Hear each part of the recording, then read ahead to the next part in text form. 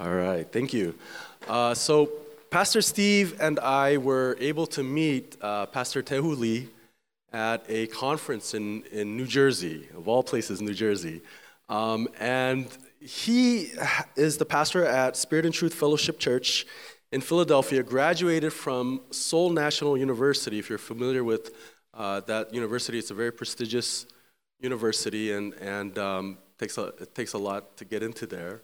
And so I can imagine how thrilled his parents were when he, from there, decided to go to Westminster Seminary in Philadelphia. And from there, I think he had a plan to come back to Korea and establish a church there and really minister to people maybe of that sort of status and life. But he got connected to the inner city ministry in Philadelphia. And the work that he's doing there now is amazing, and that's why when Pastor Steve and I heard he was here, we thought it would be awesome if we could have him share at our church and really encourage us through his ministry and through his life. It's incarnational. It's like Christ. He's living amongst the people who need him the most, and he's trying to take the gospel of Christ there. And so without further ado, let's give a warm welcome to Pastor Tehu Lee.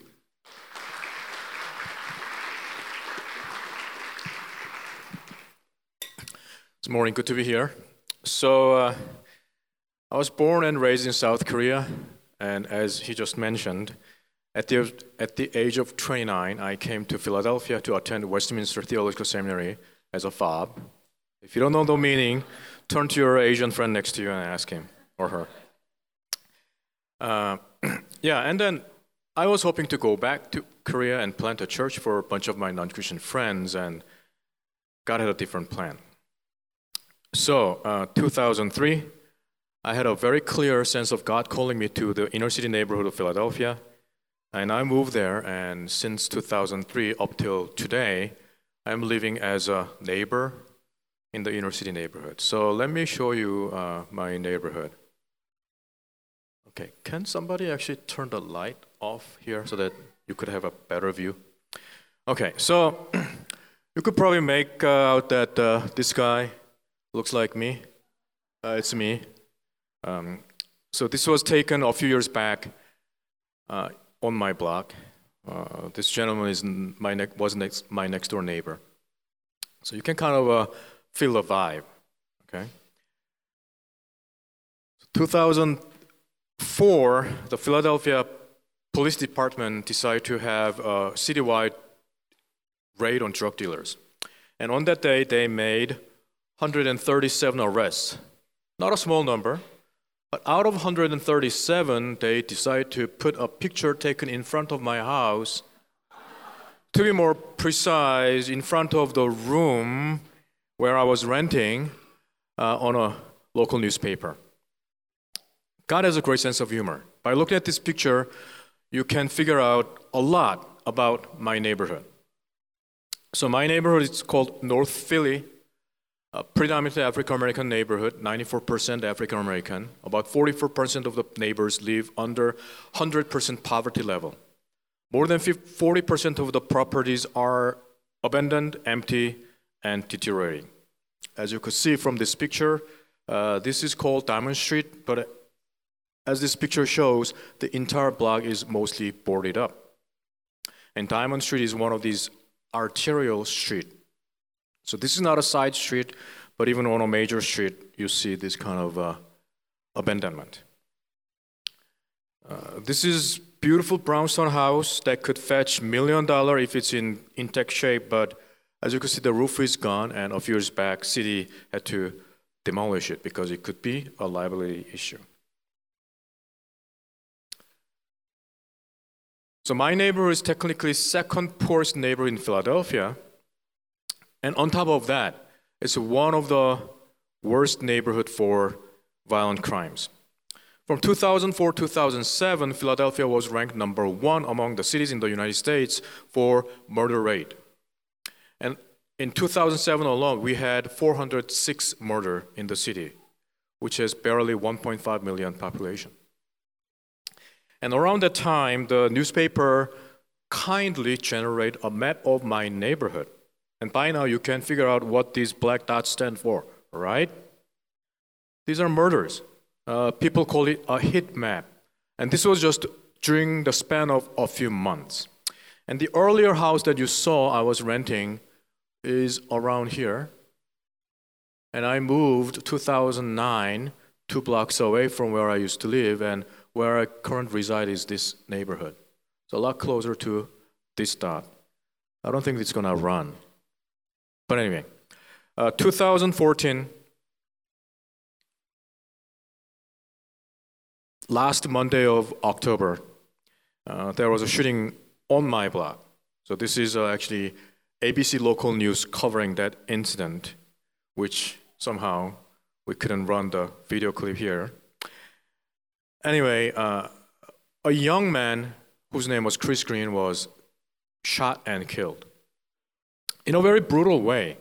I knew this guy because he was living on my block, and it was drug related. And 2 suspects came in, took out 2 guns, and fired simultaneously 36 bullets, mostly on his face, literally execution style. And of course, he was killed right there. But the tragedy didn't end there. In the same living room, a small living room, his cousin, who was 3rd grader, was watching TV with his cousin. Imagine, in the middle of night, 2 strangers kicked in your door, came in, took out 2 guns, and started to fire at your cousin next to you. Can you imagine the sound of 2 guns blasting bullets? And all the gruesome detail I don't want to even talk about. He had to be there. And the story doesn't end there. His grandmother lived next block to me, and when she heard the news, she fainted, passed out, was admitted to hospital, and within a week she passed away. I'm almost certain that none of you in this room ever experienced anything like that, or probably you do not know anyone, unless you work in inner city neighborhood, who've been through this. But a lot of my neighbors, this is something they experience in their immediate family or an extended family. Even last December, 2 days after Christmas, a young man next block to me was shot and killed at the age of 29. And I knew I knew his mom and his younger sister because she attended to my summer camp. This is the life of inner city at its worst. And God called me to move into this neighborhood in 2003 to be a good neighbor. And as I was learning through books, history, and meeting people, walking around the neighborhood, I was overwhelmed. I'm just a petite-sized Asian guy. They don't even recognize me as Korean American. I'm either Asian or Oriental, whatever. I don't have much money back then and now.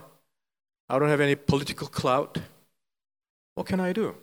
So I was kind of praying and kind of almost complaining to God. God, you brought me here, but there's not much I could do. What can I do? What can I offer to these people? And God brought me to this text of Mark, and He challenged me by these words from Jesus, saying, you give them something to eat. Tehu, you give them something to eat. So, let me explain a little bit about this passage. Jesus sent His disciples out to short-term mission trip, for the lack of the word. They came back with excitement and they reported back to Jesus. Jesus, we cast out demons in your name. We healed people. And when they were excited, Jesus saw that they were exhausted and He told them, let's go on the other side of the lake. And as they were embarking on a boat, people around the neighborhood saw Jesus and His disciples. They ran ahead of them and they waited for Jesus to come. And when Jesus saw them, even though he and his disciples were exhausted, he had compassion on them because they were like sheep without shepherd. They were under occupation by Roman Empire. So, Jesus started to have a one-day revival. And as Jesus began to teach about the kingdom of God, people were mesmerized with his message. Hours passed, people didn't really bother, and back then they didn't have wristwatch or smartphone. They don't have no way of checking the passing of time. But disciples saw that sun was going down on the west side of the sky. So they came to Jesus, "Teacher, it is getting late, and these people didn't eat anything all day long. So if you send them empty stomach, they'll probably be famished on the way. So why don't you send them to nearby villages and make them buy something to eat and replenish and go home?" Excellent staff. I want these kind of people on my team, right? They assess the situation correctly, and they even came up with a very reasonable solution. And if you're a leader, your job is to say, "Wow, excellent job, boys. Let's do it." But what did Jesus say? You give them something to eat. As if he was clueless about what they were suggesting. So disciples said, "Are you telling us that we should buy 200 denarii worth of bread?" A very kind and, polite way of answering, but in the parentheses, there are a lot of stars and, marks and frustration. Jesus, to feed these people, we need at least 200 denarii worth of bread. At the time, 1 denarius was a wage of labor for a day. So 200 days of wage, a lot of money. And they were only hypothetically speaking. And their second kind of a frustration in the parenthesis was, "And we don't have that kind of money." You know that, teacher. So just do as we suggested, please, was their request. But knowing all of these, Jesus kept on going. "How many loaves do you have? Go and see." So, without any other option, they went around. In Gospel of John, we are told that a boy had 5 loaves of bread and 2 fish, and he gave it to Andrew. Bible doesn't tell us what kind of loaves you are talking about, whether Italian loaf or French peasant bread. I want to think it's a kind of a pita bread. Bear with me. So 5 pita bread and 2 small fish. I think it's kind of equivalent to your brown bag lunch sandwich. 2 slices of white bread, mayo, mustard, slice of cheese, lunch meat, lettuce, tomato, raw onion, if you like it. That's it. Just for one person's lunch. And the Bible tells us that there were about 5,000 men. It's clear about the gender pronoun. We're talking about not 5,000 people, we're talking about 5,000 male beings. So including women and children, it was at least 20,000 big crowd. Imagine Andrew walking through that 20,000 big crowd with that little food, looking at the crowd, looking at the small food you have. Probably thinking, what can this do? I have no idea. Was probably what was going through his mind. But it brought to Jesus, and seeing that food, that little meager food, Jesus told his disciples, "Why don't you go and let the crowd sit in groups of 50s and 100s?" So they did. Everybody was seated, not knowing what to expect, but expecting something. And Jesus took that little food and looked toward heaven and gave thanks to God and began to distribute to his disciples. And if I may use a little of imagination, I think this is what happened. Jesus took the pita bread, broke in half, gave half to Peter and Andrew. What happened? The half pita bread, as it was traveling from the hands of Jesus to the disciples, it became a full bread. He took fish, broke in two, gave it to John and James, and the same thing happened. As the transaction was made, the half fish became a full fish. Up till this moment, disciples are full of frustration and maybe anger and confusion. But as they were witnessing miracle happening in front of their eyes, now they are filled with joy, excitement, and a sense of renewed mission. They went to the crowd, began to give away what little food they had, and the same miracle kept on happening. So what does the passage tell us? They ate to their fill, and they collected leftover food, and they gathered 12 baskets full of food. Who cares about leftover? Nobody. If your guest had enough, that's all there is to know. But for whatever reason, the Bible tells us this interesting detail. To give you more idea on perspective, let me remind you that feeding of this multitude is the only miracle story that's recorded in all four Gospels. If you know the difference between Synoptic Gospel and Gospel of John, you understand how significant this is. All four Gospels give a little of different details, like a boy giving his food to Andrew is recorded only in Gospel of John. But in all four Gospels, we hear that the leftover food was 12 baskets. The Holy Spirit is telling us, pay attention. Those of you who are living in Orange County mostly, living in 2019, can really understand the importance of this interesting, enigmatic detail.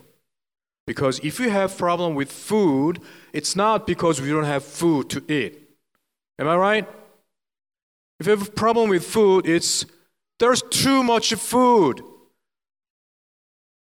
Some of you made a New Year's resolution because by the statistics, one of the top New Year's resolution of everybody is, I'm going to exercise, I'm going to lose weight. Not to mentioning somebody by name, right? So we all want to lose 5 to 10, 20 pounds. But it's hard. There's too much to eat. If you skipped your dinner, there's snack tucked away someplace under your desk, in your kid's room. But this problem of having too much food is most recent phenomenon. Up till Second World War, Europe and United States, in certain part of that region, people had to suffer famine.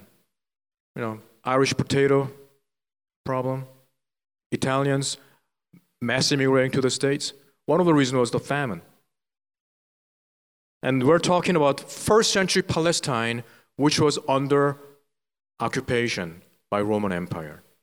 And this is Galilee area where there were poor peasants and fishermen. They never had enough food. If they ate, it was survival mode.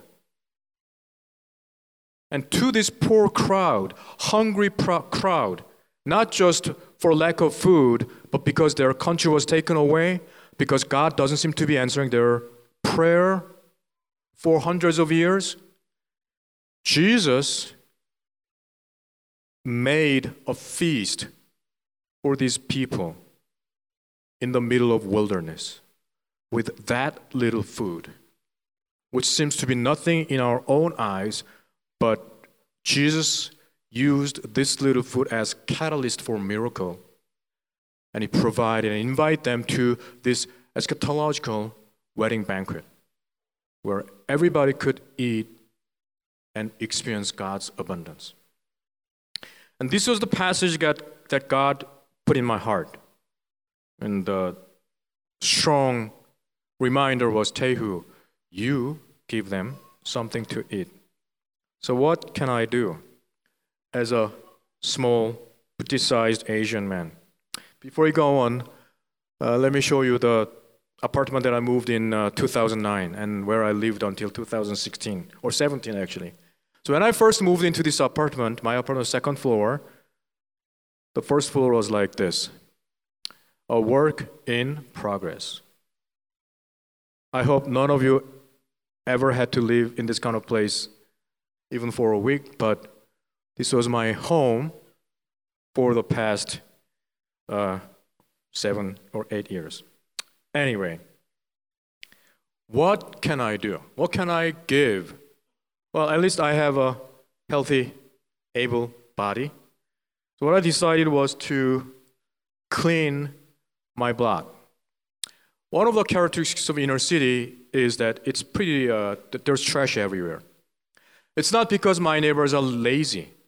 It has a lot to do with the property ownership.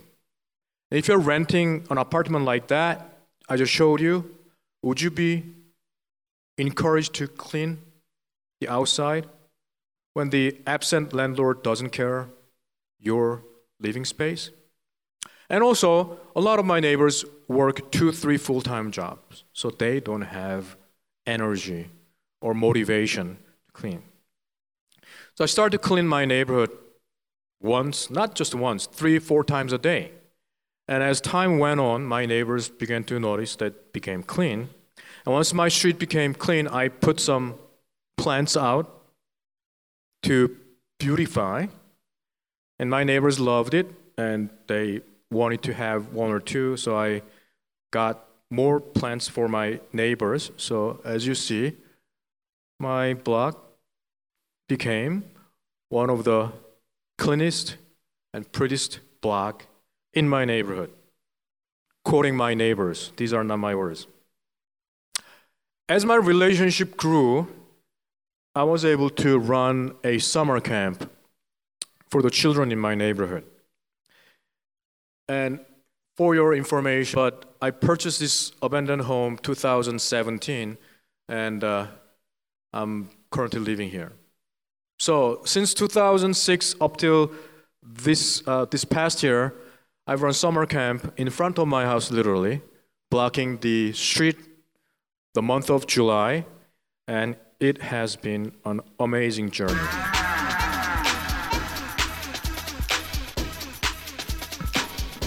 Now I got it. Happy you are poor in spirit. Happy you are meek. For there will be sons and daughters of heaven.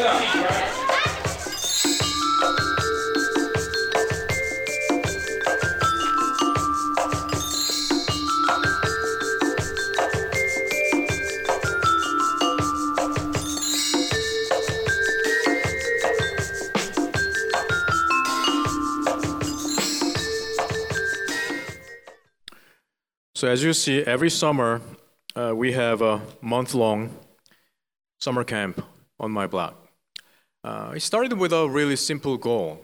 During summer, unlike most of your experience as student and your children experience, my kids in my neighborhood don't have anything to do, anywhere to go. In some cases, some children whose only source of meal is school lunch, they would go hungry. So I started summer camp 2006 to benefit the kids in my neighborhood, and of course to bring the gospel to these children.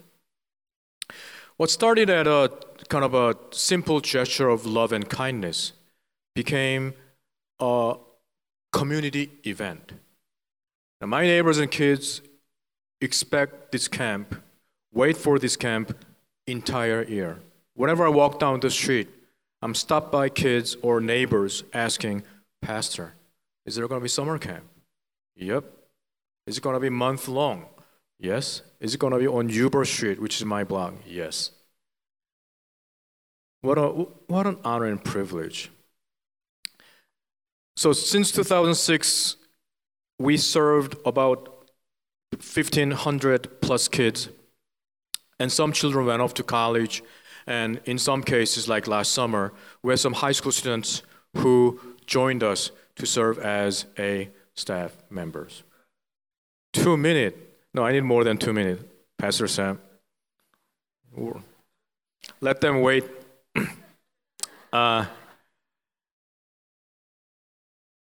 So one summer, the first year actually, when he started summer camp, by second week, a leader of the drug dealers around the corner came to me and said hi. So I had to hi, because he was a Shaquille O'Neal, about 75%. I was a little bit intimidated because I didn't know this guy. And he's like, thank you. Well, for what? And he pointed out 2 little children in my camp. They said they were his sister's children. They loved the camp, so he was grateful. And he said, Pastor, if you need anything, let me know. And I'm like, I'm good. We cool. And he said one more time, sincerely, Pastor, I mean it. If you need anything, let me know. So I said a Lord's Prayer, lead me not into temptation, and said, I'm good. Following week, we were hit by a heat wave. It was 90s all week, very hot. And one day he brought these 2 big plastic bags and put in front of me. And I asked, what are these? And he said, he bought some popsicles because they're so hot. So this is for staff, children, volunteers. And I knew where he got the money. It's drug money, right? So I had a little moral conundrum. Can I take this as a pastor for VBS? 30 seconds, thank you. I took it and gave it. So I don't know how many summer camps out there who got snacks from drug dealers, but mine is one. That year, end of that year, he was not around. I asked, and they told me he was locked up in prison, which is just a normal thing for drug dealers. And then the next summer, another guy from the group became the leader of the drug dealers. And his name was Paul, and I knew him before. So a week before camp started, Paul came and said, Pastor, I heard camp starts next week. Yep. It's like, Pastor Lee, don't worry about a thing. What? I told everybody. About what? So he told his boys that since camp starts next week, that they shouldn't be interfering any of that. They shouldn't be around. If anyone from outside were to come around to cause any problem, they should be guarding them. I was so touched. Thank you so much. You may understand that in my neighborhood, his word carries a lot more weight than a word from police chief. So I thanked him. And he was like, I have a favor to ask of you. What? He had a son whose name was Paul Jr., a 3rd grader. He asked if he could register his son to my camp. I'm like, yeah, of course. So his son was registered. And for the 4 entire week, every morning, 10 a.m., Paul's girlfriend would drive white Mercedes, drop off Paul Jr. with polo shirt. He'll get off the car. And did you have any problem that particular summer? No problem at all. Of course, it was God who extended his protection over our summer camp, but God can use someone like a drug dealer to bring protection. Over the past 10 plus years, so many things happened. God stopped the rain for our swimming pool outing, and God literally blocked a motorcycle trying to run through the street by bringing another person at a precise hour to block that motorcycle. And the list goes on and on. But I think the most amazing miracle is that lives have been changed. Kids who did not have any idea about their future are beginning to dream about their future. Many of these children are beginning to think about going to college and beyond. And as their children are changing, parents are being transformed. And they are beginning to see their children as game changer for the future. As you see in this picture, they look amazing full of energy. What blows me away is that most of these children has a family that has so many issues. For me, it's a miracle that they could laugh like this instead of being crushed by the weight of their harsh life as inner city dwellers. A few years back, I bought this abandoned building and 2 agents' lot so that I could renovate and extend so that this could be a church and a community center. If 1 month of summer made such a difference, imagine what we could do, what God could do if I could take care of these children all year long through after-school program and beyond. It's so humbling that God can use someone like me as a blessing. Looks like I need to go. So in conclusion, I want you to warn you against the lies that we've heard so many times. The lie of the world and the Satan, which is, you don't have that much to offer. You don't have that much power or political clout to change things.